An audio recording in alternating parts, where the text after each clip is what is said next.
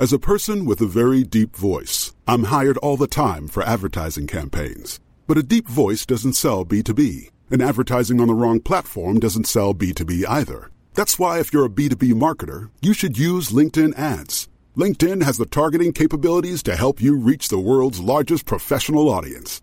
That's right, over 70 million decision makers all in one place. All the big wigs, then medium wigs, also small wigs who are on the path to becoming big wigs.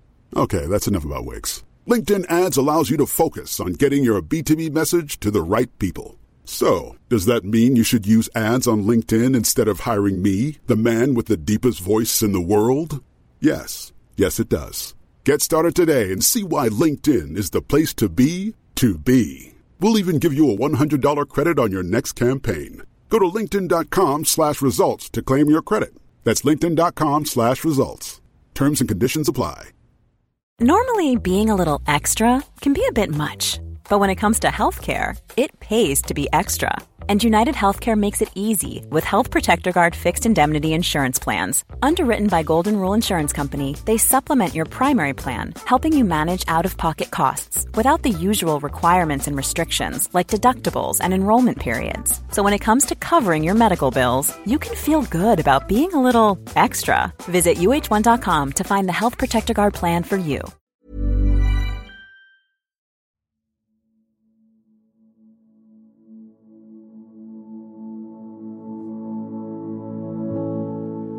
After a gap of 2 years of meeting up in person, Academic Archers and Dumpty Dum are back in the same room, 21st to 23rd of April at Birmingham Symphony Hall, to talk, laugh and craft all things Ambridge.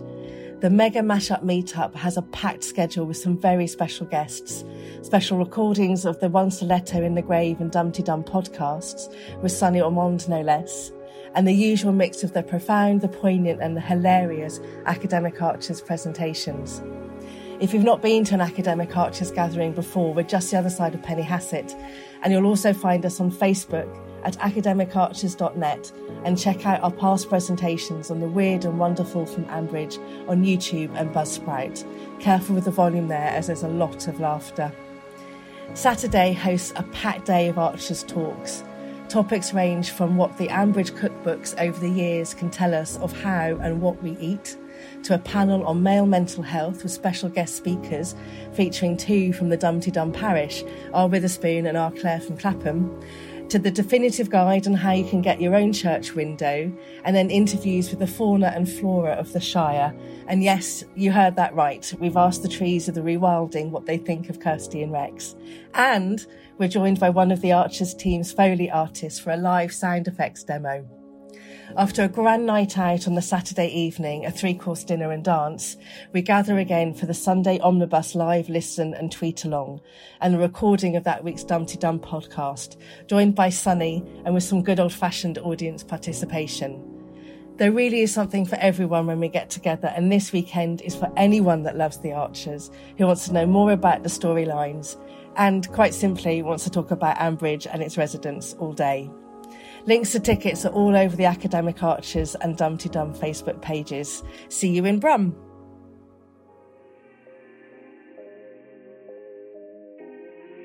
I've decided to do a new podcast. This one will be called Brown People, a podcast where I speak to politicians, pundits, mothers and thinkers about discovering the stories of people of colour. I'll be your host as we dive into the lives of thoughtful individuals who have maybe courted controversy but have definitely lived a life worth talking about. We'll be talking about the struggles, the triumphs and everything in between as we hear the experiences of people from all over the globe. We'll be getting to the root of what drives them, how they see the world and how the world sees them, and how they've overcome the obstacles that life has thrown in their way. This is a podcast that will be an exploration and a conversation. So join us as we shine a light on the stories, struggles, and we look at the lives of people of colour. Please subscribe to it today, whether you're a brown person or not. This podcast is a Royfield Brown production. Find others on iTunes. All right. Here I know. This is Dumpty Dum, sponsored by managers.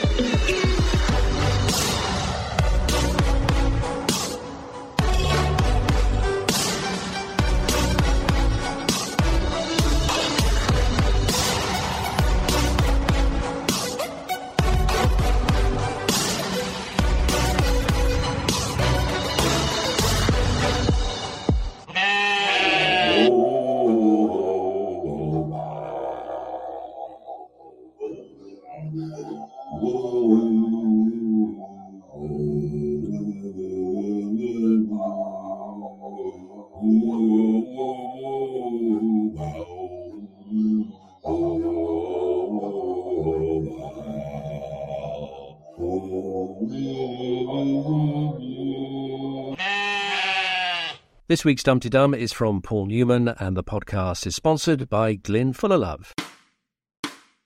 This is Dumpty Dum, the show about the reality docudrama that is centred on Ambridge in the heart of the Midlands. Today, I'm being given my wings and I'm hosting without a Dumpty Dum technical expert, but I have got an expert with me. I'm very lucky to be joined by Quentin Rayner, the famous Q, because poor Dr. Cara Courage from the Academic Archers is rather poorly today. Welcome, Quentin. Thank you for this very last-minute adventure into the Dumpty Dum studios.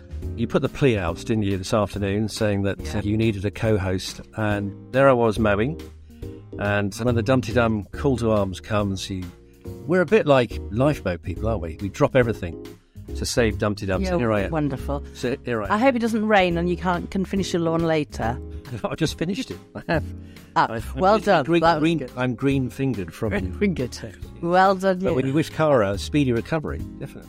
Yes, and also Pippa's coughing her head off as well, so let's hope they both get better before Birmingham. So Cara and I were going to talk about Birmingham next week, and I assume you're going to be there. Q? I am. Yes, I booked early. I know Kinos like yourself are going to be there from Friday onwards, I think. But I'm going to be from Saturday morning, getting an early train from Nottinghamshire across.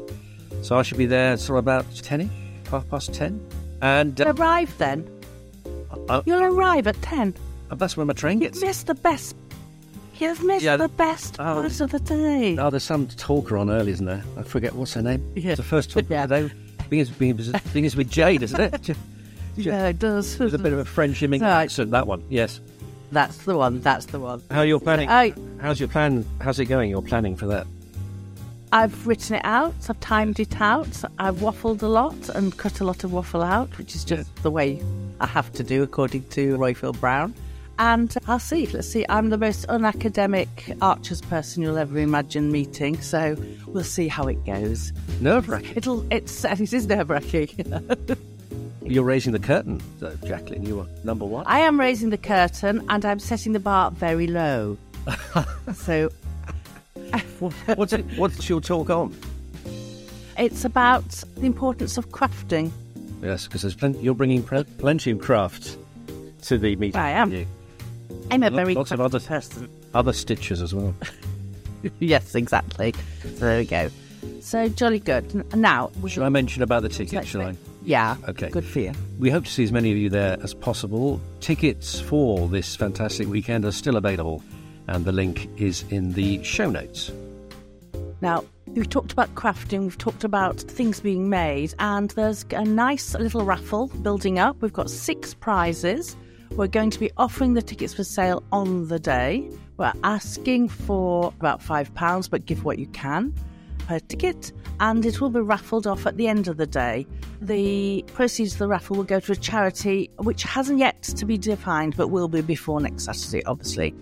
Now, also, we've got several people who are travelling up, myself included, and Kate Penfold, who's travelling from Hampshire on Friday afternoon, leaving about 2 p.m.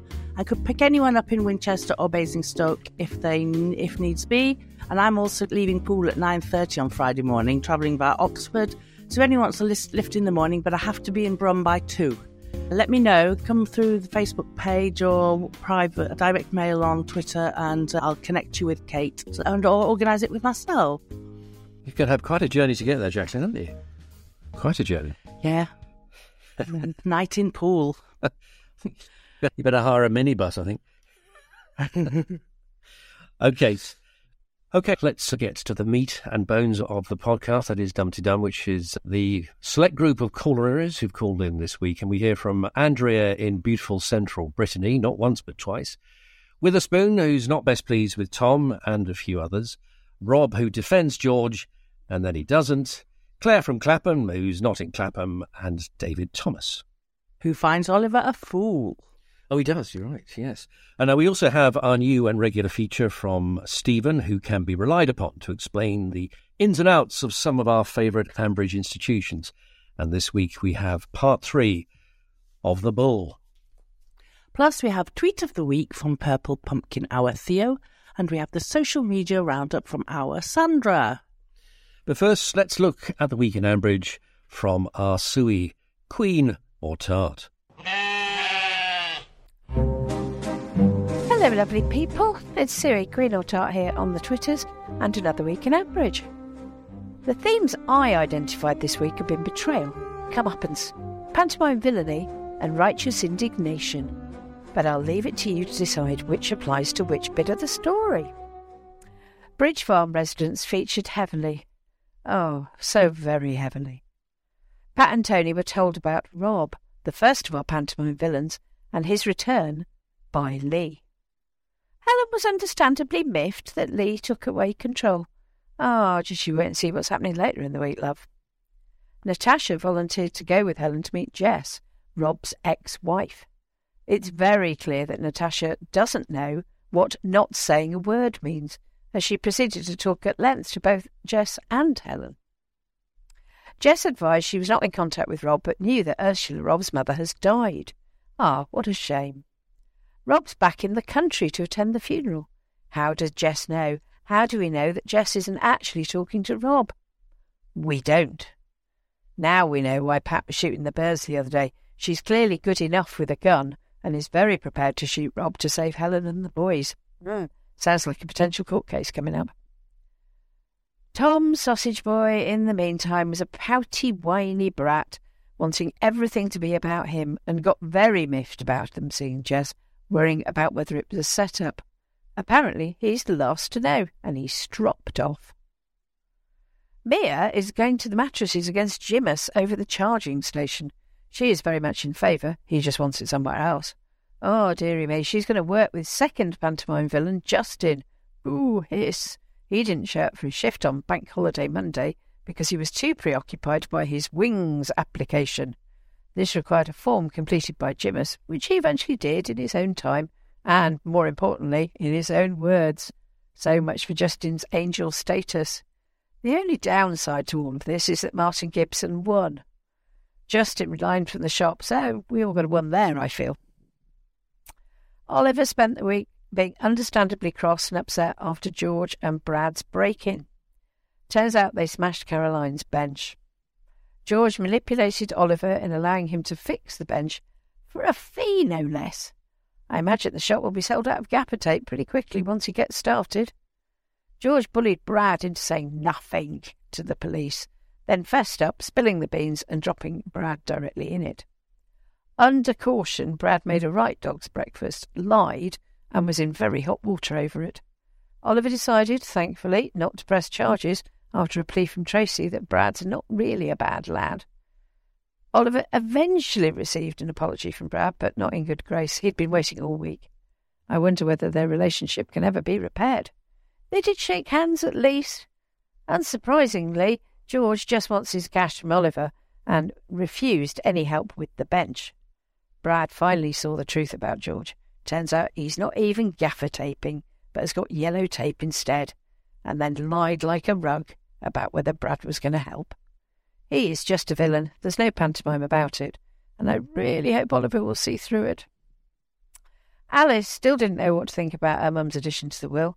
Chris talked to everyone apart from Alice about it and tried to work out how to divide the money with the other grandchildren, which is clearly not an option and definitely not in Martha's interest, unless it'll stop her being beaten up in the playground by Xander for her lunch money in the fullness of time.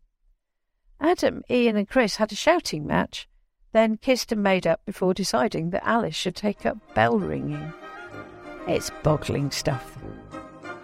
Well, that's enough. Until next week then, my lovelies. Hope it's a good one. Was it a good one for you, Mr. Rayner? I listen to it every night, and my wife despairs, and then I listen to it again on a Sunday, and my wife doubly despairs. And when I listened to it during the week, I got increasingly annoyed by it. But having listened to it collectively earlier today, I thought actually it came together very well as a week. Yeah. And I thought there was some interesting themes laid down, which are obviously going to fester for quite a while. I got annoyed because there was a lot of Tom in my blood. Yeah, it's very annoying. Yeah. He goes from 0 to 100 in about a millisecond, doesn't he? He just has no sort of calm approach at all. So he really annoyed me. There was a bit of Adam, which was obviously far too much Adam, but I need a bit of Adam to make me annoyed. Not enough of Brian, obviously. But the one that really annoyed me, perplexed me, was Oliver. I'm a big fan of Oliver. Always have been. And I think some of the calls are going to talk about this. But I really wondered about his judgment, because I've always valued his judgment. He sees the best in people. And he didn't suss or made out. He was hoodwinked, we were led to believe, entirely by George. Yeah. He wants to charge him for materials. Badly. Yeah. He does. Yeah. Then he wants to charge him for materials, for fixing the bench, that he finally admitted to doing. And Brad is palpably a lovely lad. He's obviously misled by this dreadful George, and Oliver didn't seem to see it. So I was particularly perplexed and irritated by that, because I'm a big fan of Oliver. Yes, I agree. I'm a fan of Oliver. But in fact, I went off him a bit with his reaction to... Do you remember when Jazza and Tracy decided to have a bit of hanky-panky? He was very off with Tracy then. And he has this kind of upper hand kind of way of dealing with things. I like it when he gets like that. And I tweeted about it this morning, I think. So I like him because he is hail fellow Met all the time, isn't he? He is. He's cheerful, he's optimistic, and he's generous. And that, I know, gets on some people's wick. It cheers me up. But I like it when there's a little bit of edge in his voice. He says steel. And you think he's not going to be completely fobbed off by people and not going to be exploited. And it's quite chilling because it's so rare. So when he was taking them off for the hanky-panky in Grey Gables and then ticking off Brad and again Tracy, I enjoyed it because it gives him another dimension. It makes you realise he's a man of the world a bit. Well, that's interesting, isn't it? So, shall we have a bit of Linda Snell and listen to the first few calls? Let's do that. The first one comes from beautiful Central Brittany. Say hello to a new era of mental health care. Cerebral is here to help you achieve your mental wellness goals with professional therapy and medication management support. 100% online. You'll experience the all-new Cerebral Way, an innovative approach to mental wellness designed around you.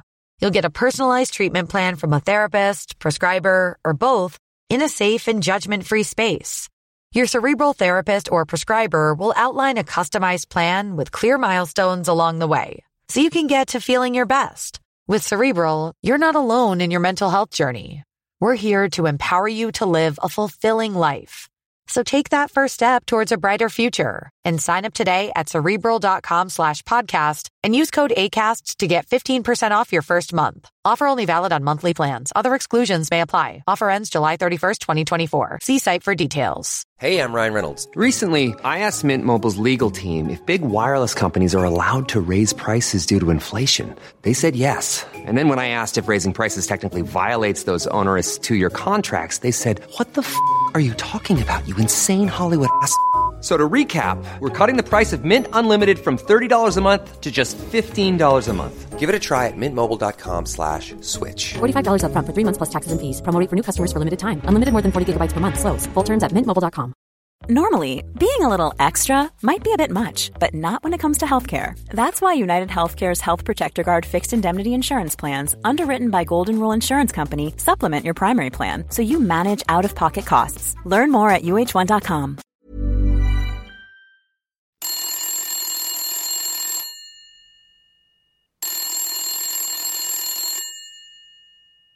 Hello, Ambridge 3962. Hi, Rothschild and Jacqueline, welcome back. And hello, Dumpty Dummers, wherever you are. It's Andrea from beautiful Brittany. Now, you might have heard my opinions on Helen and Natasha before, and they haven't changed, but I wanted to say how much I enjoyed their interaction on Monday. It started with Helen being her usual petulant, stroppy self. Natasha was the usual direct and to-the-point self. However, I've noticed that with Tom, for instance, Natasha's direct and to the point, but she's got a wheedling quality, almost as though she's hypnotising him with a wonderful Welsh accent so that he does what she says. And with other people, like Pat and Tony, the tone often seems to say, do I really have to talk to you? And I can just picture her not moving her jaw too much when she speaks. But in the scenes with Helen this week, her tone was quite different. It's still no nonsense, but did I detect a hint of compassion? Helen responded by dropping her stroppy defences and talking calmly in a tone that we don't often hear, and she spoke with thought. It was very well acted by both of them, I thought, and I enjoyed it immensely. I'm calling in before the meeting with Jess on Thursday, just in case Helen and Natasha do something to annoy me and I forget how impressive they can actually be. Have a good week, everyone. Yes. And Natasha, she's an interesting character. I love the way Andrea calls, and she's often about the sounds.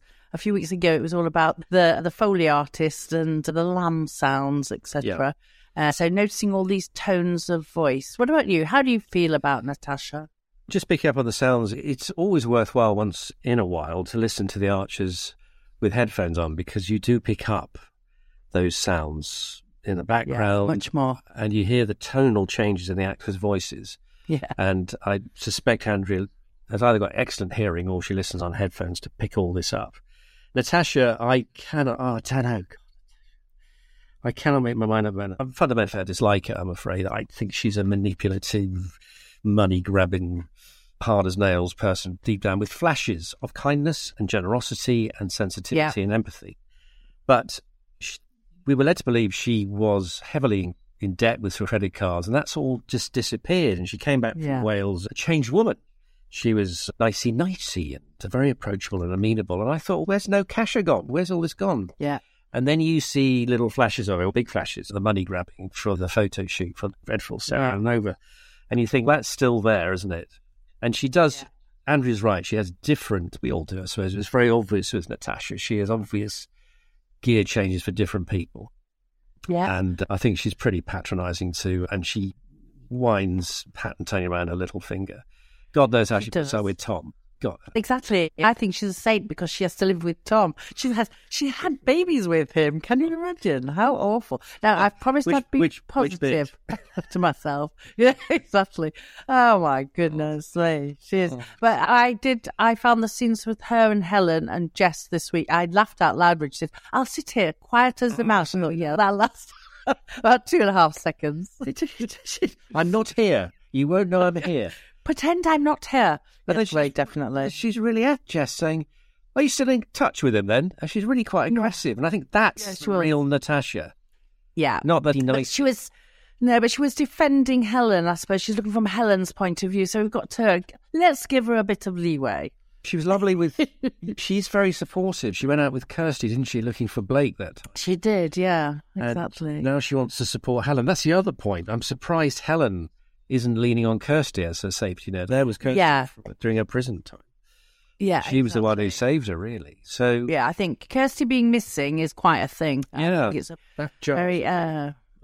that jars with me as well. It's one of those things, a bit like all the with the time that Emma, the actress that plays Emma, Scarlett, she was off, wasn't she, on maternity leave, and she was missing through some major stories that she would have been on top of. And I don't know, it's because we concentrate so much on it. We're long-term listeners, and we should be listeners, my darling listeners. Suffering. Listeners. You might be suffering. I love it. Not all of it. Listen, we've got a load of calls here to listen to. So if we go on to that, we're going to play 2 because Rob sent in a call and then he sent in another call. So I'm going to play the two of them back to back. Hello there, Roifield, Jacqueline and Dumpty Dummers around the world. I never thought I'd find myself in the pro-George camp because, let's face it, he has been written as an odious little shit. Quick look round the Facebook group seems to have shown a unanimous outpouring of vitriol headed George Eastway. Following Harrison Holmes cracking the case, we were left with the impression that George had railroaded Brad into taking the biggest hit. But is that what really happened? What would George gain from Brad ending up in that situation? If anything, Brad could turn against him and throw him under the bus, say that it all started when they were thrown out of the taxi because of George skinning up. And that he was threatening to keep to the story that he came up with at first. Is there not a possibility that George may have had his conscience bricked by his fairy godfather, Oliver, telling him just how much that bench they damaged meant to him? Could this be George taking his first steps on his own personal road to Damascus? I know every soap needs a bad guy somewhere in the mix, but personally speaking, I'd be quite amused if George started blowing the whistle on some of Grandpa Eddie's dodgier schemes. I'll see you all next week, hopefully. Take care. And this is a few hours and a half a bottle of wine later. Hi there, Jacqueline and Cara, both of whom I'm looking forward to meeting next week. Oh, dear Lord, I know I've already rung in saying how I thought that George might be on his own personal route to Damascus and all this business, but having listened to the rest of the week, no, he is just a tiresome, horrible little shit. Sorry I can't put it any more explicitly than that, but hey-ho, loads of other people next week. Can't wait. Hope we manage to fix something up for the Friday night before the big day begins. Now I'm just rambling. Take care all. Love you loads. Bye. Oh, brilliant, Rob. No, it's lovely. I agree with him, though. I think I'm glad he turned, because when I first heard that call, maybe on Thursday, I thought, oh no, what are you on about, Rob? Yeah. And he saw the light by the end of the week, so that's a good thing. Yeah, I was troubled when I first heard his first call, Jacqueline. Very troubled. I thought... Me too. I thought, what mind-altering drugs is our Rob on Merseyside there? And I'm in the pro-George group. Rob, have a look at yourself, man. And he did. Thankfully, he did speak to himself and slapped himself around the face, and has concluded, as he concluded in his first assessment, that George is an odious little shit. And I think that is one thing we can all agree on, I think so, yeah. I don't think there'll be many dissenters on that one, Q. No, I don't. I did slightly defend him on last week's podcast, because I thought there were a couple of moments last week when he's not without ability, George. He can think quickly on his feet, can't he? And he can wheedle around his grannies. Lots of wheedling. So he plays people really well in a nasty way. Yeah. I suppose you could call that a life skill. But I did say last week, the way he played the foil to Susan when she was trying to test out some questions she was going to be asked or anticipated through the window. I thought he did that well and held his own, didn't he? He did. Fair when his QR code didn't work. Yeah. So those are the only two redeeming moments ever since he's appeared. But the rest, Rob, now that he is sobered up, you're absolutely spot on there, Rob. He is an odious little shit. What's that in French? Probably sounds even better. I don't know what odious is, Matt. Odieux, probably. And chier is a shit. Odious. Yeah. Please cut that bit out, Royfield, when you edit this. So, we go back to our little script here at this point, and we do it. Yes. So I'll let you find that, because you've got a bit coming up. The best and easiest way for you to record a message or a plot prediction is to go to speakpipe.com/dumptydum. Don't forget the T in the middle, and you'll also find a link in the show notes. Or, of course, you can send us a voice note via WhatsApp on +44 7957 167 696. Now, normally we need your calls in by 6 p.m. on a Sunday UK time, but next week is different, obviously, because we are recording live, so from Birmingham. So please, can we have your calls in by Saturday night? We need your calls in by Saturday night. Please keep the call to a maximum of 2 minutes, and bear in mind you need to be at least 18 to take part. I think a Shian has entered the room, hasn't it, Jacqueline? Yeah, has entered the room. It's also a daughter who's come back. She's been at uni for the last 4 weeks, but she's back on work placement as of tomorrow morning. So she comes home on a Sunday night. So she's just arrived. So yes, they've gone now. Thank goodness. So it's time for Stephen's Corner now. Let's go and have a listen to Stephen's story of the bull, part 3.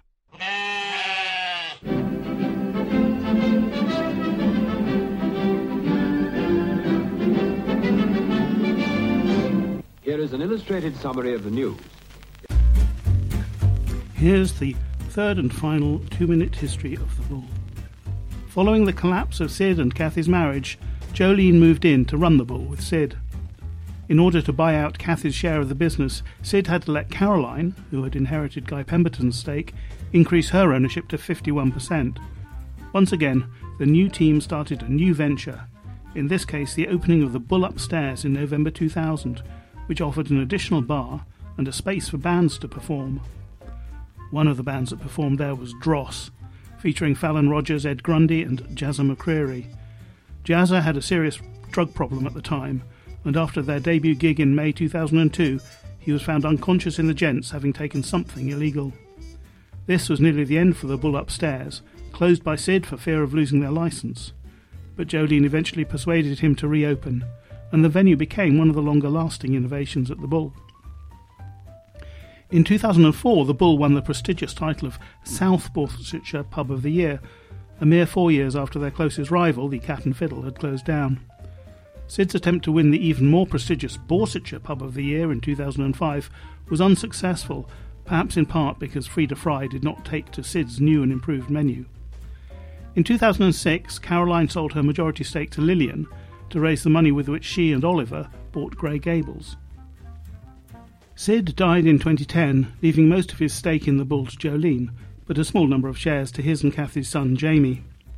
In 2011, Jolene launched another innovation, Farmhouse Breakfasts at the Bull, with the help of Kenton. These featured Neil Carter's eggs and Tom Archer sausages. But a shadow was hanging over the Bull. Depressed after Sid's death, Jolene was contemplating selling up, and Matt Crawford had decided that Amside needed a new venture and that closing the Bull and converting it into flats would be the answer.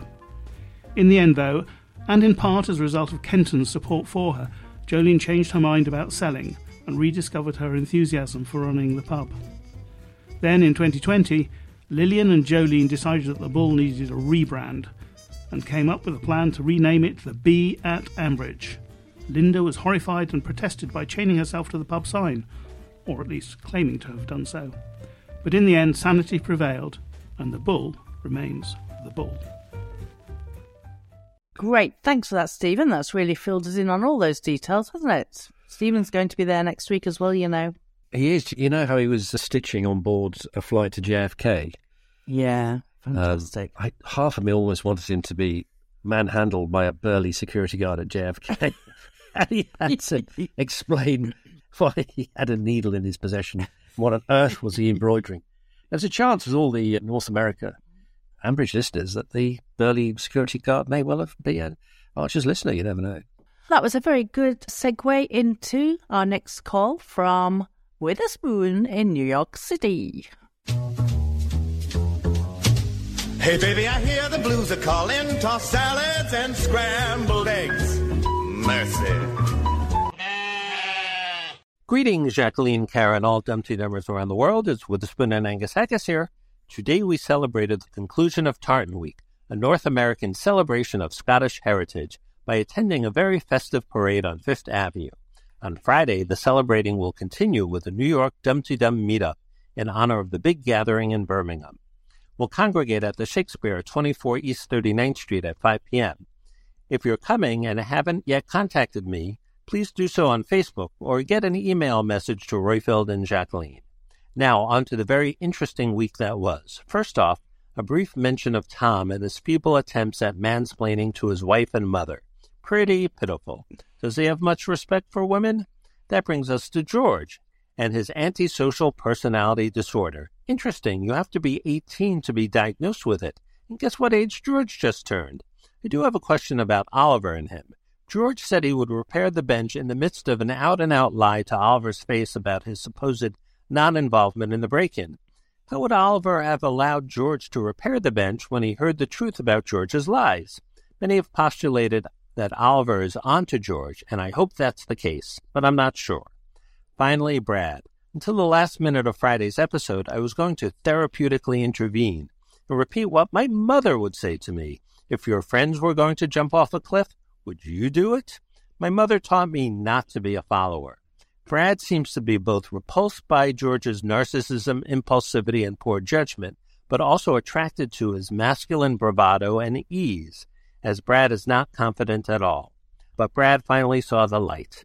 But what about Brad's relationship with Oliver and Oliver's support of Brad's education? Let's hope for the best. Talk to you soon. Aha. Are you a follower, Quinton? Cantor? Q? I don't even know what to call you. Oh, there's so many, aren't there? Yeah, exactly. All those versions of your name. Yes. Follower. Am I a follower? Sometimes, if I believe in who's leading me, yes. I think that's the essential thing. I never instantly say yes. I like to consider before making a decision like that. Thank goodness you instantly said yes this afternoon. Otherwise, I'd be waffling by myself here, wouldn't I? Yes, I followed them, didn't I? That was a bit of following. Good bit of following. Let's go to what Witherspoon had to say then. So he agrees with us about bloody Tom. Mansplaining to Natasha. And his mother.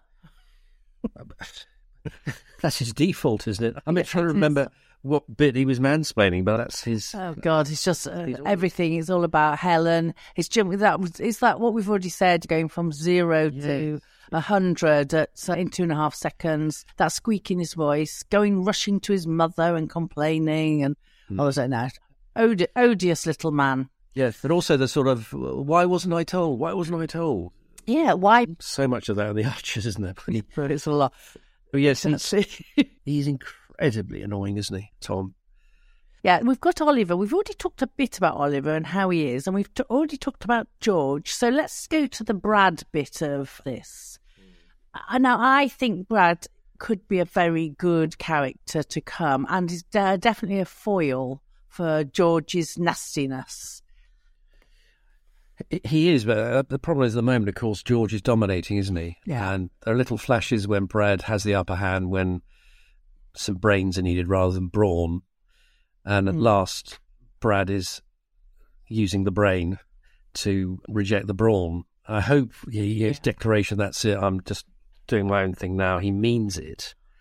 I hope he means it as well, yeah. I have my doubts because he is so impressionable, isn't he? I think he needs a real good kick out the bum by Tracy and Chelsea, doesn't he?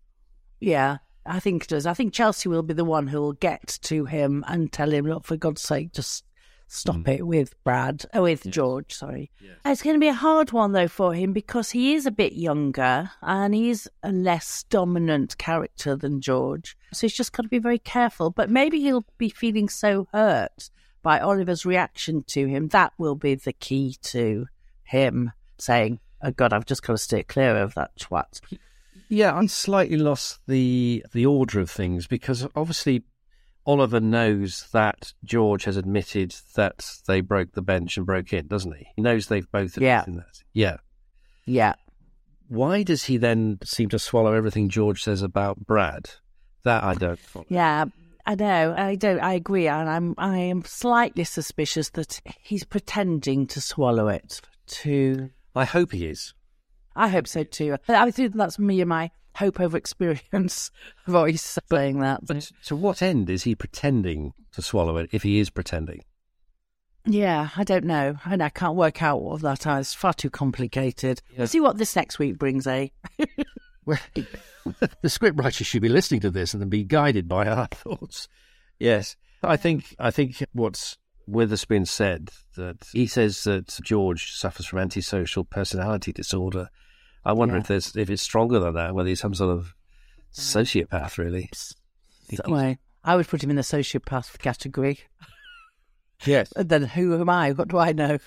We're telling Witherspoon some stuff here, aren't we?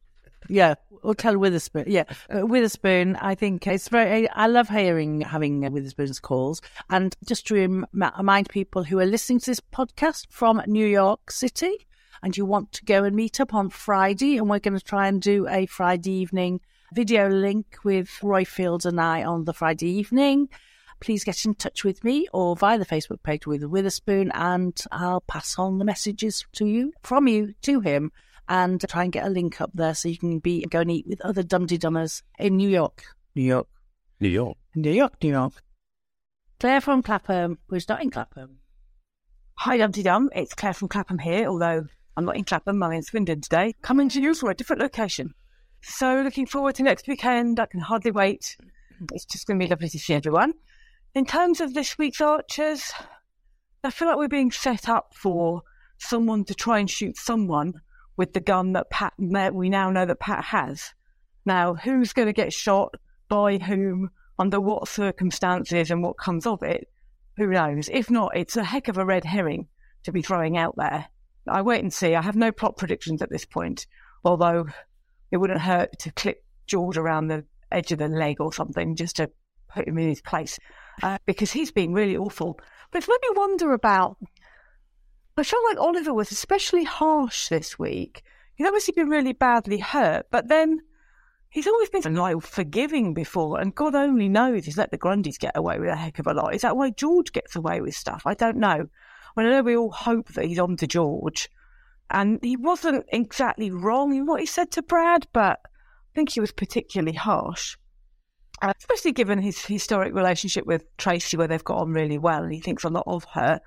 He must have known that it would hurt. But anyway, who knows? I guess it goes to show that in a time when they're all still squabbling over the immediate impact of Jenny's death, he's still absolutely feeling the impact of Caroline's death, and that's years ago. I wonder if Oliver will be nice again, and what that might mean. And please don't let him get sort of pulled the wool over his eyes by George. I think that would give George even more misplaced confidence. Anyway, see you all soon, and have a good week. Bye. So, yeah, that's setting up to shoot someone. Who would be on your top to be shot list, apart from George? George or Tony? There wouldn't be many left. That's mean. It'll be carnage on the high street. Who would I shoot? Who would you not want to be shot then? Oh, Brian. Brian must survive, because I can't survive without Brian. There you are. Oh. Yeah, Brian would live.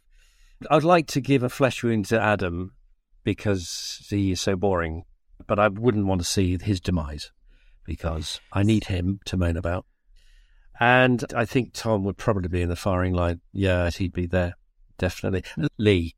Actually, Lee. I can't bear Lee. No. Cannot bear. No, that is so wrong. He's so sweet. He's so innocent. He's so little boyish. Exactly. That's exactly it. He's man boy. He's a man boy, but I felt sorry that he was ambushed by Pat and Tony like he was, because he's put in an impossible position. So absolutely. I did feel for him, but he didn't. He caved very quickly, didn't he? He did, but he's a funny thing about, he acted like a teenage boy with them anyway, about do you load the dishwasher in a certain way or whatever, and all that kind of crap. Well, going to be nice, isn't it, and helpful. Yeah.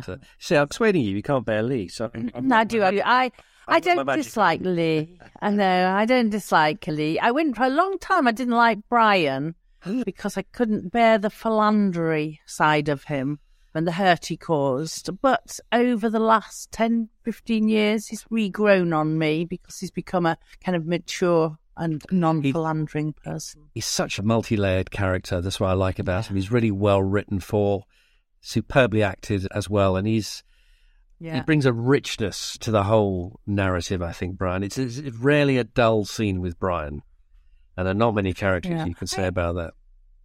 No, that's true. I think that what you were saying about Adam, and I think, my brain's gone, his partner, Irish, Ian, brain.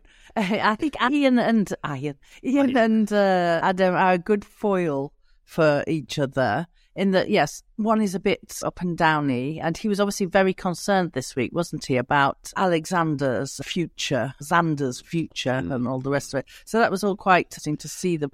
But I couldn't stand that scene. That was my worst scene of the week this week, with the argument. Three men discussing that bitching and bickering. And deciding what was good for Alice.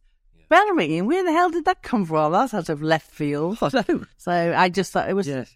I've never been convinced by Adam and Ian's relationship. It just doesn't ring true to me at all, and I've often moaned about it. I just feel it's transactional. All their conversations don't seem to have any real depth or authenticity. And Ian is so simpering towards him. He just says, "What did he want, Adam? What did he want?" And, no, I don't know. So who would be in your... All right, we've got the message for... Yeah, who would be in your... Pip. Oh, yes, Pip. Helen. Yeah. I don't mind if Helen gets shot. Actually, I feel a bit mean because she's obviously been through a horrible thing, and I was very sympathetic with her with the Rob thing and everything, but it doesn't change the fact that she was a nasty person through and through right from the start. Yeah. She was horrible before Rob. I hated her at one point, and then I felt sympathy and felt guilty for disliking her. And this last week is actually the way she spoke to people, the way she spoke to Natasha when she thought she was having, is she coping? She's just a nasty, manipulative woman, and I hated the way she's dealt with Susan's demand for recompense. Oh, for the window. For the extra work. Yeah. Man, I just think it's all wrong. She doesn't know how to handle people. No. Surely you've got to consult your staff before you just suddenly build a new window. So, yeah, exactly. But that's Bridge Farm, isn't it? They have no empathy with anybody else. Pat and Tony congratulated themselves a few months ago on the fact that their children were rounded characters. Well, no, thanks to them if they were, and I don't find them rounded at all. So, So I've got a soft spot for Tony. He's in my dull but decent band. I do, Tony. Yeah. But just going back to Claire, but he's full of soup. Yeah. Yeah. He's been completely, he's just soggy with soup. And she said she thought Oliver was too harsh on Brad, too soft on the Grundys. He was just desperately disappointed that it had taken him a week to come and see him, wasn't it? Yeah. But the child is at school anyway, and so Oliver's just sitting around waiting. So that kind of irritated me too. I think Claire saying that she felt that Oliver was harsh, but Oliver and Jim in the last few weeks, their voices, for me, have changed. They both sound slightly more wobbly. They feel like they've had a bit of an age thing. Do you know what I mean? They've suddenly become older. So well, I think that's the fact that he feels wobbly. He's wobbly about all this, the bench business and everything. Yeah, talking of voices, Justin, give that man a lozenge, for goodness sake. Yes, listen to Andy, clearing your throat for him. And the other thing that really riled people this week was, and we understand why the bench means so much to Oliver, but lots of people said, why on earth was it left on a building site? If it's that precious, put it somewhere safe. To be honest, that hadn't occurred to me, but it does that as a fair point. It is a fair point, yeah. I think Oliver will be nice again, and I think he'll see Brad for the nice lad he is, but he's going to make him... I'm hoping so, too. The squirm for a bit.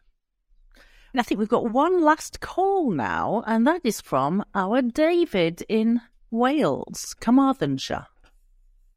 Renowned Royfield, Jacqueline, and Dumpty Dummers everywhere. BC Maeto is David from Carmarthenshire.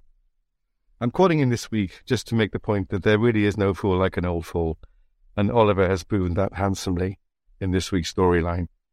I find it a little bit difficult to believe that he wouldn't see through the true character of George versus Brad. I know he's been helping them both, but I think it's obvious to anybody that Brad and George are two very different kettles of fish. It would also be interesting to hear the reaction from Clary and Eddie and Emma.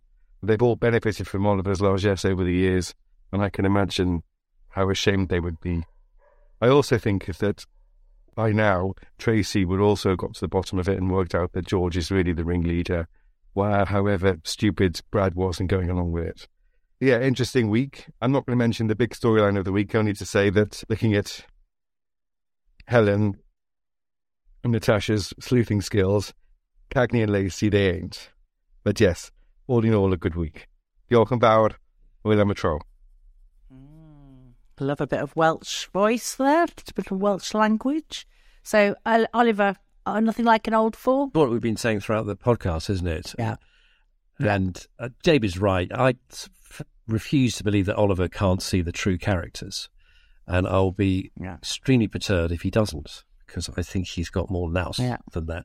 Interesting, he brought in references to Clary, Eddie and Emma as well, and get what their take will be. And they owe a huge amount, don't they, to Oliver? So I think they do. They're missing as well, aren't they? There's some missing voices in all this. And I thought Tracy was unrealistically mute, really, in the police station, because she sussed exactly what was going on, didn't she? And yet she sat on her hands. Again, that didn't ring true to me. And I thought when Harrison called a tea break, he did that deliberately to let Tracy say to Brad, Lay it, Brad. Yeah. "What are you playing at? Bloody well tell the truth." Yeah. Very interesting. Be interesting to see how this story rolls out. Yeah, there are inconsistencies. Do you think Pat would shoot Rob? Yeah. You do? Yeah. Right. Interesting. I think she would. She sounded very, very determined. Did you? Do you not think so? Do you think she was just saying it because... It did, to me, because she was showing how depth... Yes, I think it did ring true. And the fact that she's already shooting pigeons suggests she's getting her eye in. So I think if she was provoked, she would. Yeah, I think if she was provoked, she would. Yeah, I agree. More than Tony. Tony, I wouldn't see Tony doing it. But I think she would as well. Right now. So that's lovely. All those lovely caller-inners. Thank you very much. And we go from our caller-inners to our emailer-inners. Now, we've had one message this week, and it's a long one. So Kanta and I are going to share reading it. It's from Louis T. and entitled, George, check in on your sons. Dear Dumpty Dum, in recent weeks I found myself feeling quite triggered by George's character arc on the show and wanted to make a couple of points related to the wider topic. To start, I wanted to say how moved I was to hear Lily's call last week regarding toxic masculinity in young men, incel behaviour and the baffling popularity of Andrew Tate. Respect also goes out to Claire from Clapham for her points made on this subject too. As per the title of my email, I would like to briefly contribute to the debate. Based on my own personal experience as a parent of a now 16-year-old boy, I come with a warning of how quickly this mindset can envelope a teenager. My son had always been quite shy, but last year we noticed he had become more withdrawn, spending lots more time in his room, which we initially took to be normal teenage behaviour. Unbeknownst to us, he has started to watch self-help videos online, which can only be described as extremely misogynistic. One was titled something along the lines of "Girls only want boys who are better than them." Thankfully, I've already started to blot it out. It was particularly unpleasant, and after a quite spectacular family argument, he agreed to refrain from watching them, which is something that took a fair amount of parental supervision, and our eyes were firmly open to a very unpleasant side of the internet. It transpired that after becoming interested in people like Andrew Tate via others discussing him on gaming message boards, he had begun to consume every toxic male video the algorithm sent his way. Essentially, he was radicalized. Not all of these content creators are overt in what they do. Many come in the wolf's clothing of self-help gurus, lifestyle coaches, and pick-up artists. I'm pleased to say that almost a year later, we have our lovely, albeit teenage boy back. His studies are going well, and he has a lovely girlfriend. None of which would have happened had he took the advice of the shamefully grown men he was watching, following, and emulating online. While I appreciate the listenership of Dumpty Dum is not made up of teenage boys, I'm sure many of you are parents, aunts and uncles to them. Check in on them, check what they're watching, and push back on it if necessary. The creators of this content won't stop because it makes them money, so it's up to us to call them out publicly. Thanks for all you do and for giving this pertinent problem the attention it's definitely due. Sorry it was a long one, but I feel this is important. Best wishes for the meetup and hope this is something that comes up for discussion. Louis T. P.S. Please don't do it, George. Very interesting that, isn't it? I don't have any teenage boys in my life at all, but out of my experience. Yeah. And when our boys were young, there was nothing like it. There was no internet. Oh, really? There was when we had our teenagers, but thankfully it wasn't as bad as it is now in terms of that sort of content, and it wasn't an issue. But no, it's pernicious, it's nasty, and Lily's call last week prompted quite a reaction, actually. Yeah. Because she put it in such a good way. She's the teacher, I think, and so she made it... Yeah. She clarified the whole issue very well, I thought, and made us sit up and think. She did, yeah. And I think she's onto something. Definitely got us starting. Yeah, and I think she's onto something. I think the script writers are probably And the script editors have thought, yeah, this is a real live issue, social at the moment. And they're wanting to bring on younger characters. They really have brought them on, haven't they, this year? And they are now bedding down some of them. And a storyline like that would really bed in George, wouldn't it? And it would indeed. All the makings. But delighted, Thank Louis. you for that, Louis. Yeah, delighted your son is clear of all this. Yes. Yeah, I hope so. And maybe he can also spot what's happening with his friends. Some of his friends, they're very good, aren't they, at communication these days. I think that they are better than teenagers were maybe 20 years ago, 30 years ago. I think they've got the confidence to call these things out. I do, actually.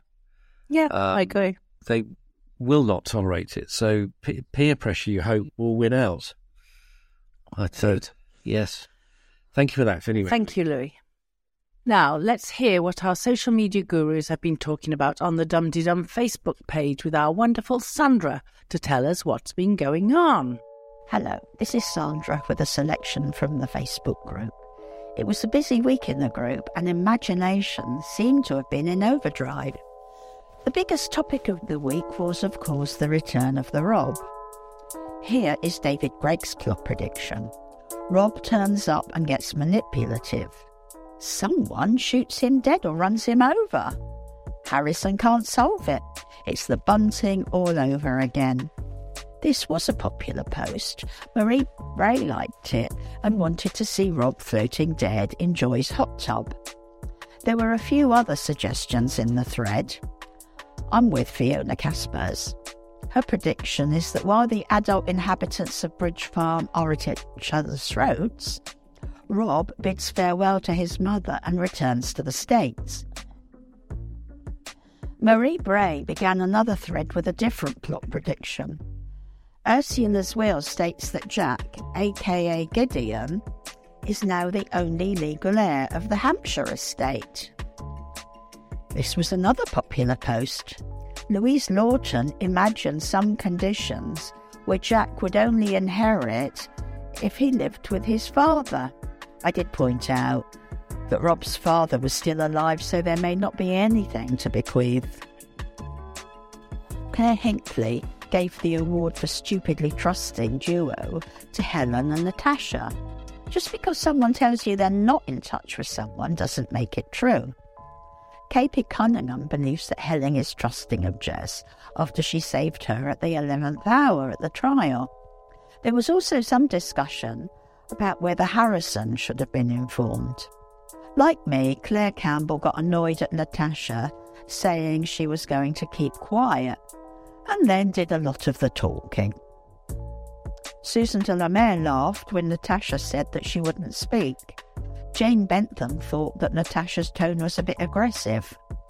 In another thread, Witherspoon urged us not to drag Jess into a conspiracy with Rob. She's almost as frightened of him as Helen is. On to George and Brad. Earlier in the week, Helen Blackburn hoped that Brad had the courage to do the right thing. George is truly vile, she said. Hopefully, he will get locked up soon. On the other hand, Rob Williams commented that a year inside didn't do Freddie any harm. Brad shouldn't worry. George and Tom are annoying Stephanie Leurton so much that she might have to take a break. She can't believe that Oliver is being taken in by George. Or is it a double bluff? Susan de la Mare couldn't believe that Oliver fell for George's lies. But he doesn't know him as well as we do. Most listeners seem to be Team Brad. That's that from me for this week. Bye. Thank you to everyone who's posted their thoughts on Dum Tee Dum Facebook page. And now it's time to welcome the 4 new members to that group. Yes, a very warm Dum Tee Dum welcome to Nikki Valla, Victoria Allison, Claire Campbell, and Sarah Cossey. Welcome all. Now, Jacqueline, did we receive any reviews this week? No, we didn't, but I'm sure we'll get dozens of positive reviews after this once-in-a-lifetime show. We are on Twitter. You can find us at Dum Tee Dum. where you can join in the tweet-along fun by using hashtag The Archers with a capital T and capital A, which helps the visually impaired to join in the fun. And I can be found on Twitter as Jberto Sanguen. I know you're a Twitterer, aren't you, Quinton? I am, yes. I'm a Twitterholic, really, in terms of the tweet-along, yes. So you can find me in my Twitter twaddle at 13 Minute Man. That's 13 Minute Man. Anyway, talking of Twitter, let's see what Theo, our purple pumpkin, has found to entertain us on Twitter this week with her Tweet of the Week. Hello, Jacqueline, Cara and Dumpty Dummers everywhere. It's Purple Pumpkin here with a selection of Tweets of the Week. And my thanks as ever to everyone who tags at Dumpty Dum to make sure we see all the best ones. This week, the hashtag The Archers on Twitter has been taking sides for and against Oliver, Jim, Helen and Alice, or just against George and Justin. One thread I very much enjoyed was started by Little Kim, at Little Kim, predicting who Pat might accidentally shoot while aiming for Rob. This led not only to a list of nominees for characters we wouldn't miss, but also to a spreadsheet from Just Ian, at Kernow27, who wanted to check out the ages of all the characters who might soon depart by more natural means. Some people have dared to suggest that a spreadsheet about the Archers is a sad, sad thing, but we know better, don't we? And so for the last time before our meet-up, here are my medals for Tweets of the Week. In bronze position, it's Patricia, at Olympians. Where there's a will, there's 4 weeks of storylines on the Archers. In silver, it's Just Ian, at Kernow27, who had a very good week, but my pick was this one.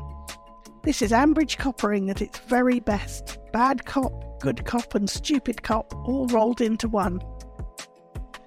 And the gold medal goes to Michael Wheelock at Pope Vaderai.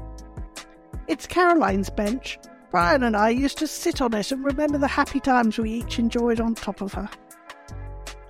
Well, that's it for this week. See you all on Twitter and in person in Birmingham next week. Thank you for that, Theo, and congratulations to at Olympians, Kernow27 and Pope Vaderai for their gongs. Now, don't forget, we're on Instagram, at Dumpty Dum, which is run by the very lovely Katie, so do follow us there. You can find me, I'm simply Jacqueline Berto. What about you, Q? Are you an Instagrammer? A bit. An occasional grammar. I can be found at Quentin Rayner, if you can be bothered to see what I post. All right, we'll see. Now, we had another call that came in last week and you and Philip delayed it because it's about Roifield, but I want to play it because then we can discuss him. Not behind his back, because he's going to edit this. Hello, Roifield, Jacqueline and Dumpty Dummers all over the world. It's Andrea from beautiful central Brittany. I think Roifield felt a little left out when I called in last time and praised Jacqueline for all her hard work. So this time I'd like to thank Roifield. Now I'll get to the Archers eventually, so bear with me. Now it encourages us to listen to other Roifield Brown productions. So I have been, because I'm a good girl like that. Commonwealth Voices told me about things I'd never even thought about, but I wish there were more programmes. I'm beginning to find out how Jamaica conquered the world, which was definitely through Scar, and I've started getting my bearings in that corner. But what really caught my eye was the things that made England, thanks to a prominent mention in the blurb of HP Sauce. Growing up in the Black Country in the 70s and 80s, HP was a staple. Not just for a bacon sandwich, HP goes with absolutely anything. Even a delicious Virgin Mary if you don't have any other spices to hand. And why would you need any other spices if you got HP sauce? I think we had a bottle of ketchup in the cupboard, and I think it was the same bottle that was there for many years. But yeah, you can't beat HP sauce. But coming on to the Archers, on the things that made England you had a question of the week, so perhaps you could have a weekly question on Facebook with multiple choice answers for us all to vote on. But it's the People's Podcast Date, so maybe they can vote on it and Roifield, you'll do all the hard work so you'll get the final say, don't you? That's all for now. See you later, me babs. Ta-ra a bit. Andrea went all Black Country then, didn't she? She did. I'll expect her to speak to me like that when I meet her in the supermarket for this week. She's nicked Sarah's payoff. Ta-ra a bit. Yes, she has indeed. Do you listen to any other Roifield Brown productions? Not if I can help it, Jacqueline, no. One Roifield was enough. No, not by choice, no. I haven't actually, to my shame, I haven't. Matt Corner's brilliant. I suspect Matt Corner I would enjoy because it's also with Claire from Clapham, isn't it? Yeah, it is. Yeah, it is. And also the things that made England. There's been some funny debates on there. It's worth listening to. The Scar one is actually very brilliant. It was an early one, but there's been a couple of others. I'm with Andrea about HP Sauce though. Yeah, me too. That's Britain in a bottle, isn't it?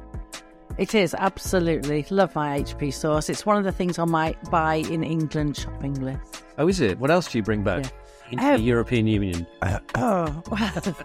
We're not allowed to bring cheese products anymore, which is a disappointment to me because it's very hard to find halloumi here, and I like a bit of halloumi grilled, so halloumi club, so you can't...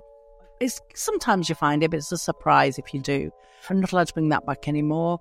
Funnily enough, tea bags, Yorkshire tea. Is there any finer than Yorkshire tea? I am a Yorkshire tea drinker, you'll be delighted to know. Me too.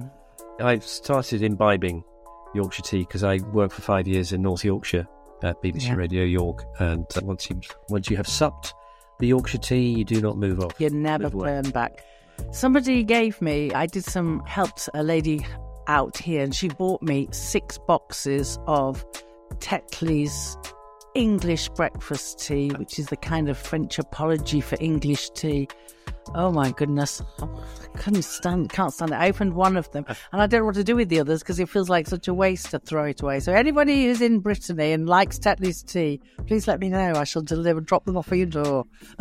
It is extraordinary when you go abroad and you make a cup of tea with the tea bag abroad, and it just doesn't taste like tea.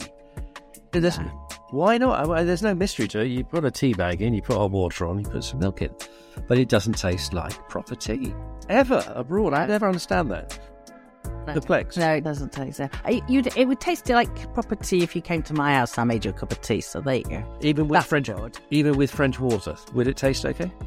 My water is brilliant, thank you. Yeah, I'm sure it is. I'm just wondering whether it needs to have grimy British water that tastes like Yorkshire tea. No, don't worry.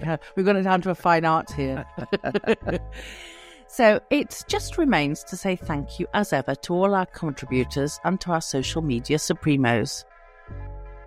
This is a serious bit here.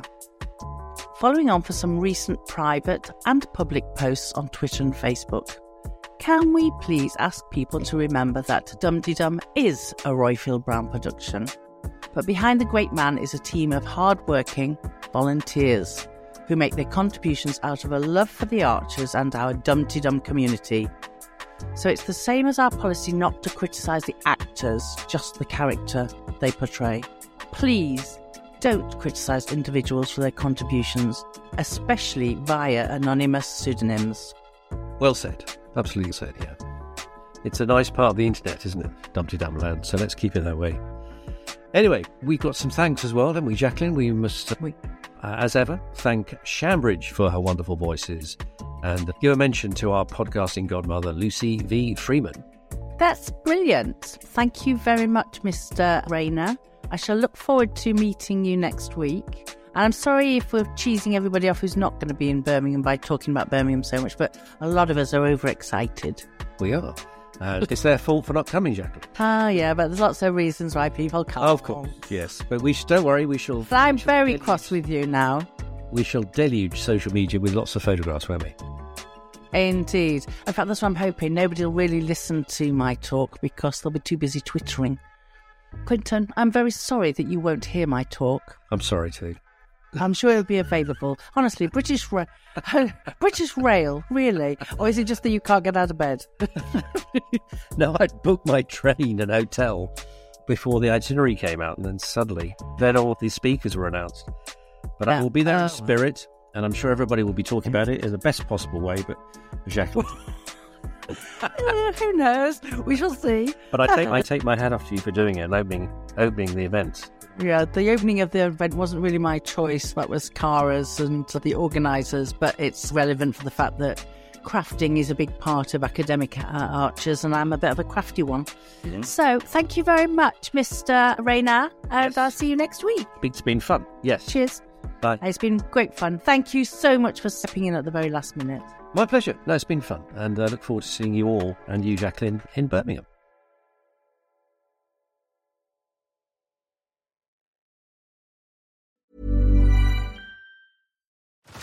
Head over to Hulu this March, where our new shows and movies will keep you streaming all month long. Catch the acclaimed movie All of Us Strangers, starring Paul Mescal and Andrew Scott.